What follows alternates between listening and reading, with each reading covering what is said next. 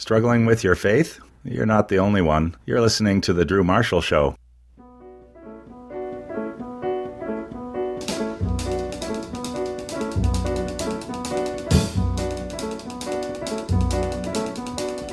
Oh, Cinnamon, where you gonna run to? Cinnamon, where you gonna run to? Where you gonna run to? All on that day. Well, Tim, this must be one of your all-time favorite shows because we started off with Tommy Emmanuel, one of your guitar gods. Yes. And then Djanet Sears, you've been a kind of a creepy fan of for a long time? A little bit as a drama teacher, yes. Yeah. For sure. Canadian drama teacher. Yeah, she's a big deal, man. Well, one of Canada's most respected women of the theater. She's a writer, playwright, editor, director, performer, educator. And if she can direct Sate, then she can direct anybody, right? She's like the Ron Howard of the theater. Ah, yes. Because I worked with Ronnie. Hey, I worked with Ronnie. I just thought I'd drop that in there. That's great. And the reason, sound of names dropping. The reason Ronnie can work with Russell Crowe is because Ronnie can handle Russell Crowe. Really? Yeah. So I think Djanet Sears can handle Sate. That's my call on this anyway. All right. Janet, is that a true story? Can you handle Sate? Nobody can handle Sate. Thank you. Sate is incredible. In and of herself, she is unhandleable. Handleable. Handleable. Yeah. Yes. Well, Janet is currently directing the live stage production of For Color Girls, winner of the Obie Award for Distinguished Production and nominated for a Tony Award for Best Play. Through music, poetry, and dance, 7 women weave their stories of love, heartache, violence, and joy into a powerful mosaic of the experiences of African American women. This seminal work celebrates the power of reclaiming one's voice. Janet, I went to see this thing because... I'm scared of Sate, and she told me I had to go see it. So, isn't she wonderful? Yes, I love her. And of course, she stars in this. She's one of the characters. And when people go to these sorts of plays, these drama, these theatrical performances, and you hear the reviews afterwards, and they say things like, "It'll make you cry, it'll make you laugh, it'll make you whatever," and I laugh at those kind of things because I think they're usually not true. But Janet, I did all of that watching this thing. Why? Why did it impact an awkward middle-aged white guy like me the way it did? I think it's the authenticity of those stories.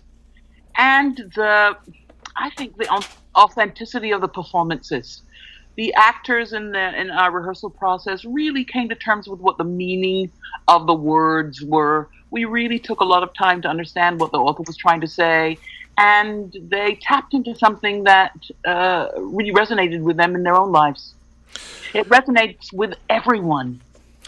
Okay, but, man, I told you I was going to admit stuff and talk about things that I'm going to look like an absolute tool in this conversation. Go right ahead. Worse than I normal. Yes. Worsely than I normally do. Yes. Very much so. First of all, actually, I forgot to just bring Tim in on this. Tim, do you want to talk to one of your iconic heroes, or are you going to get all fanboy here? I'll do my best not to lose it here. Janet, it's a real pleasure and honor to be able to speak with you. We've been using your book, your edited series, Testify, great. at our school for a number of years. I believe that we actually might have a degree of separation or two. Joelle Hughes. Yes. She was one of my students in high school. Oh, fantastic. We're related then. Oh, yes, we are. And I think Rachel Lee. All right. Are we finished here? Do we get enough? See, I just have to drop a couple names there. But no, it's a real privilege to be able to talk to you. And like I said, you've definitely had an influence on me and a lot of students. All right. Jeez. And I know Kevin Bacon. Yeah, Bacon. Thank you for saying that. I really appreciate it. I'm so glad that you're making use of Testifying. Testifying Volume 1 and Volume 2 are some of my proudest work. Yeah, for sure. And we need to get more of that non-white, #white-only kind of stuff out there. Okay, do you mind if I come back into the interview for a second, yours please? now. It's all yours. Jeez. I'm actually, just to answer or add on to something Tim said, I'm actually considering a 3rd volume currently, so nice. Watch out. I'm sorry. Yes. Go right ahead, Drew. You can It's come to your my show. school. I'm Scott. Yeah, Sorry. it's the Drew Marshall Show, Yep. kids. That's what Okay. we're listening to Sorry. right now. Okay, so here's the awkward thing that I need your help in figuring out. Do I even verbalize it like this? Yes, go right ahead, because you won't be alone in feeling this way. Okay, so I'm embarrassed that I cried during this thing. Oh, no. No, it's not. No, I understand it makes me look like a sensitive guy, but I'm not. I'm just a jerk. Yeah, trust me. But it was the heartache that was emoted in front of me. It was the development of the characters that were happening in this. I think it's only a 90-minute performance, is it not? Yeah, 93 minutes. So how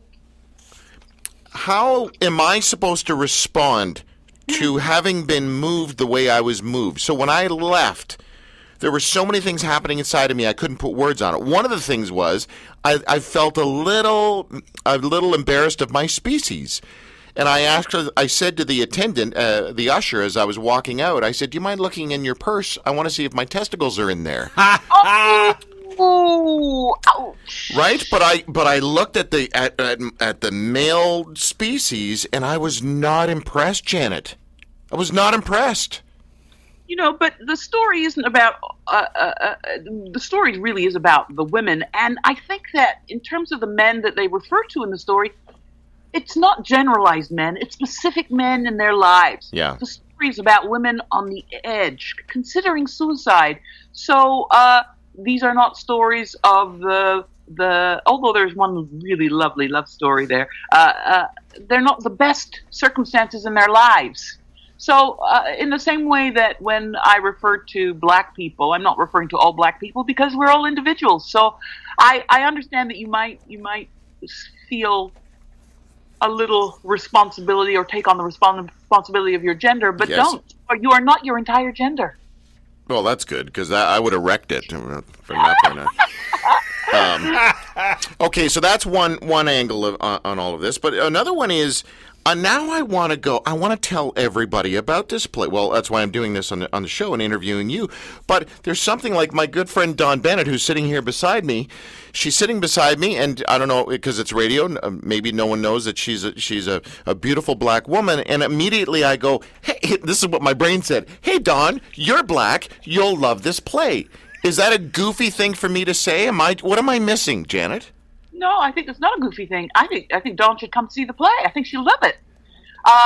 It's about women of African descent and some of the really difficult situations they found themselves in, the difficult decisions they've had to make. And this author, Ntozake Shange, she speaks boldly. Yeah. Someone said baldly one time. In the word she chooses to that she's chosen in which to sort of construct this play. This play is a sequence of 21 poems, which are not only poems in the more quote unquote traditional sense, but they include a kind of beautiful lyrical storytelling. And she coined the phrase choreopoem to describe the kind of work that she was trying to make, which involved moving between disciplines, the disciplines of text, theater, dance, music, movement. And I think because she takes all of these disciplines and merges them together to tell her story, I think it becomes more powerful. I think the things that we're saying become more powerful because they not only resonate in a visual way, in an oral way, but in a physical way. You can see the physicalization of not only the difficulties women go through, but the paths and the strategies they find to come back from the edge, to overcome what they've been through. Right.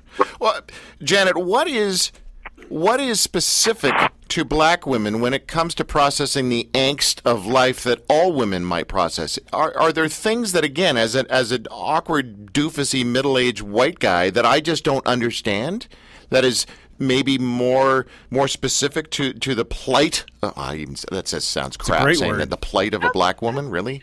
I think that someone wants to ask me, this might not answer your question directly, so feel free to repose the question. Someone wants to ask me, which are you first, a woman or are you someone of African descent? Are you black first or are you a woman first? And I'm thinking, my response was, I've always been both at the same time.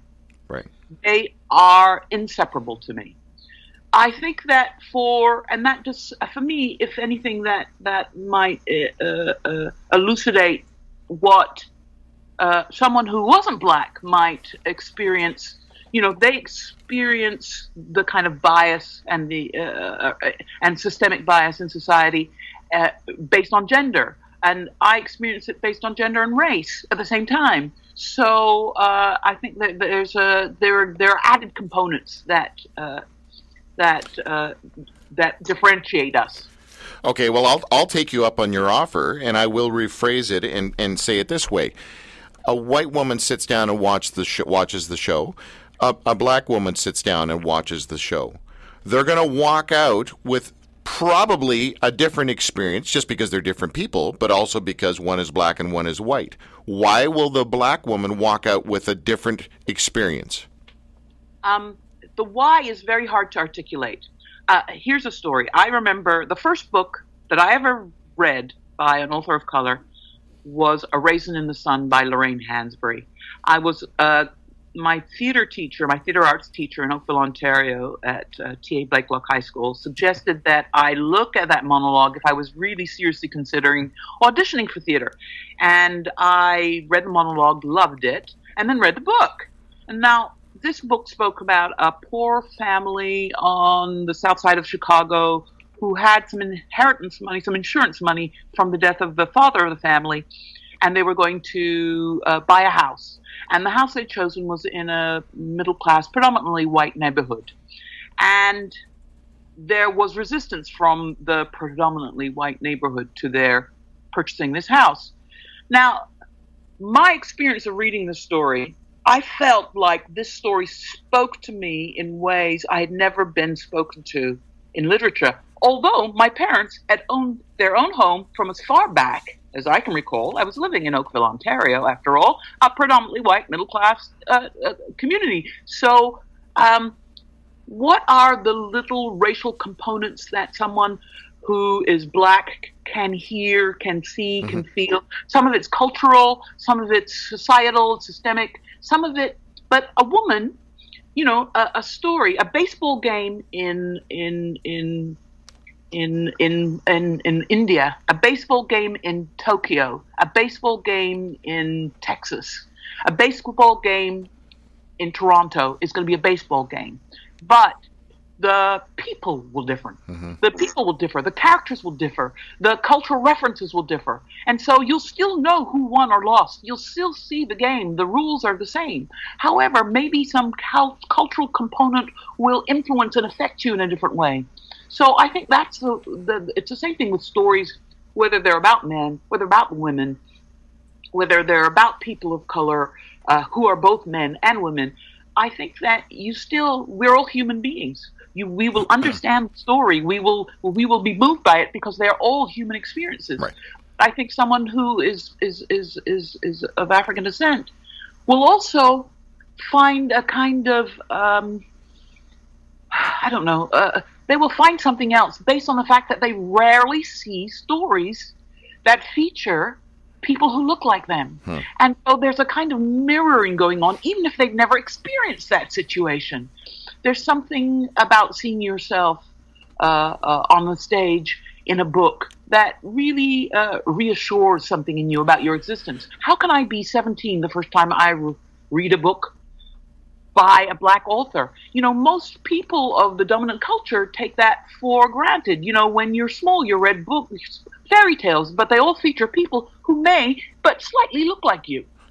And so to be brought up for 18 years, not having that experience, when you do see black people on stage, sometimes, depending on the story, because again, we're not all the same, we don't all agree, we don't have the same political points of view, but there's something resonant there about the basis of the experience you're watching. So well said. So well said. Here's the other thing I really love about this performance. And again, we are on the line with Djanet Sears. She's a writer, playwright, editor, director, performer, educator. She's won 373 different awards for things.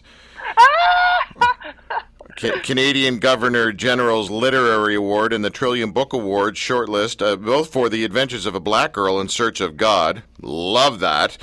But Janet, here's the other thing I loved about this performance. Again, we're talking about For Color Girls, which is down at the Young Center for Performing Arts, if I said that right, not to Tim. be confused with the St. Lawrence Center. No. Why would you even bring up another place's name? Because that's why I was confused. All right. I'm an old... Is this... The difference in bodies, the difference in looks of the women that are on stage, and the fact that they're not. I don't know how to say this without. They're not supermodels. Yes, I mean they are beautiful, but Yeah. but I see bellies, I see parts of the body that most people on stage want to try to spanx it up or hide or whatever. It's like- and I just love, it allowed me to break through the fourth wall a lot better because of the relatability of the women. Yes. Yeah, absolutely. I think that we are so brainwashed into thinking that the only women that are worthy of listening to are supermodels, and that's a huge problem. It's a huge problem being a woman for teenagers growing up thinking that I'm not worthy unless I look like a big famous model, and that's a problem. Yeah, And- trust me, supermodels.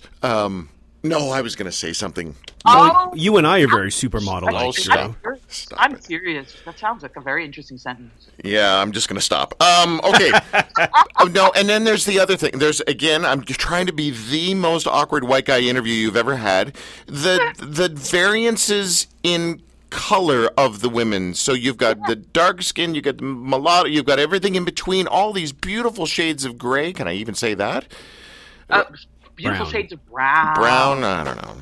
Oh, yeah, the other one's a book, isn't it? Sorry about that. Yes. Yeah, That's because, 50 it is Shades. because black women are brown. Black. So how? What? Yes, we and it's very interesting because and this is totally I'm doing a you. This is an awkward statement.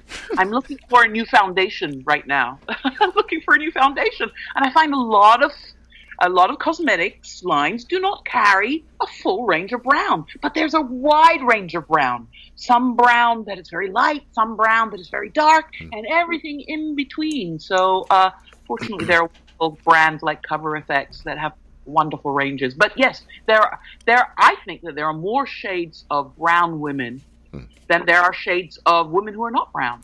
Well, all I know is that these girls can also party. We went out to the Orbit Room afterwards and had a great time, and I felt like I was the man walking in with these girls to the Orbit Room. Check me out. Yeah, so good. They are really and truly an exquisite group of women. Yeah. Wonderful. I love them. They are genuine. They are authentic. They are fun. They are bawdy. They are just full of life. And I've had a wonderful process working with them. Well, here's a quote for you. For Color Girls, and by the way, the rest of the title is Who Have Considered Suicide When the Rainbow Is Enough. Whew.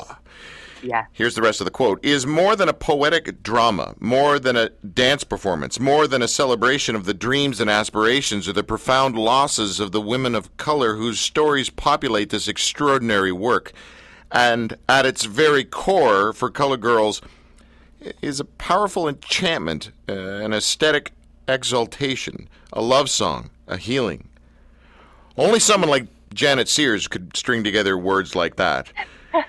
For Color Girls runs throughout May at the Soul Pepper in the Distillery at the Young Center for the Performing Arts.